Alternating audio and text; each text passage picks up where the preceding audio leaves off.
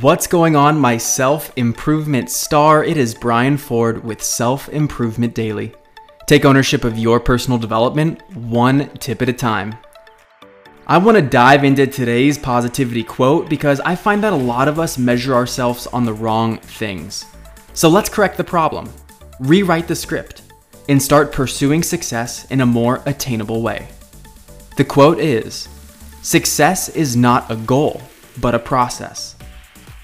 As it relates to success, our natural tendency is to pursue it as if it's something to be attained, and then all of a sudden one day you'll have it. But there's no line in the sand. It's far more complicated than that, and it's much more unique than that gives credit to.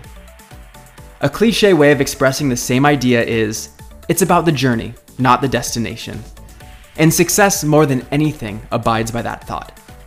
And that's mainly because you can't really control what happens in the world around you. The outcome is predicated by a number of different factors. What is within your control is the effort you put into it and the perspective you hold while you do it.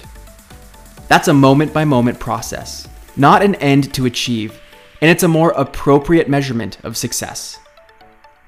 And when you give it the chance, it's more potent and fulfilling. And that's where positivity comes in. Finding validation in your process gives you 100% control of the success you generate because it's solely influenced by you.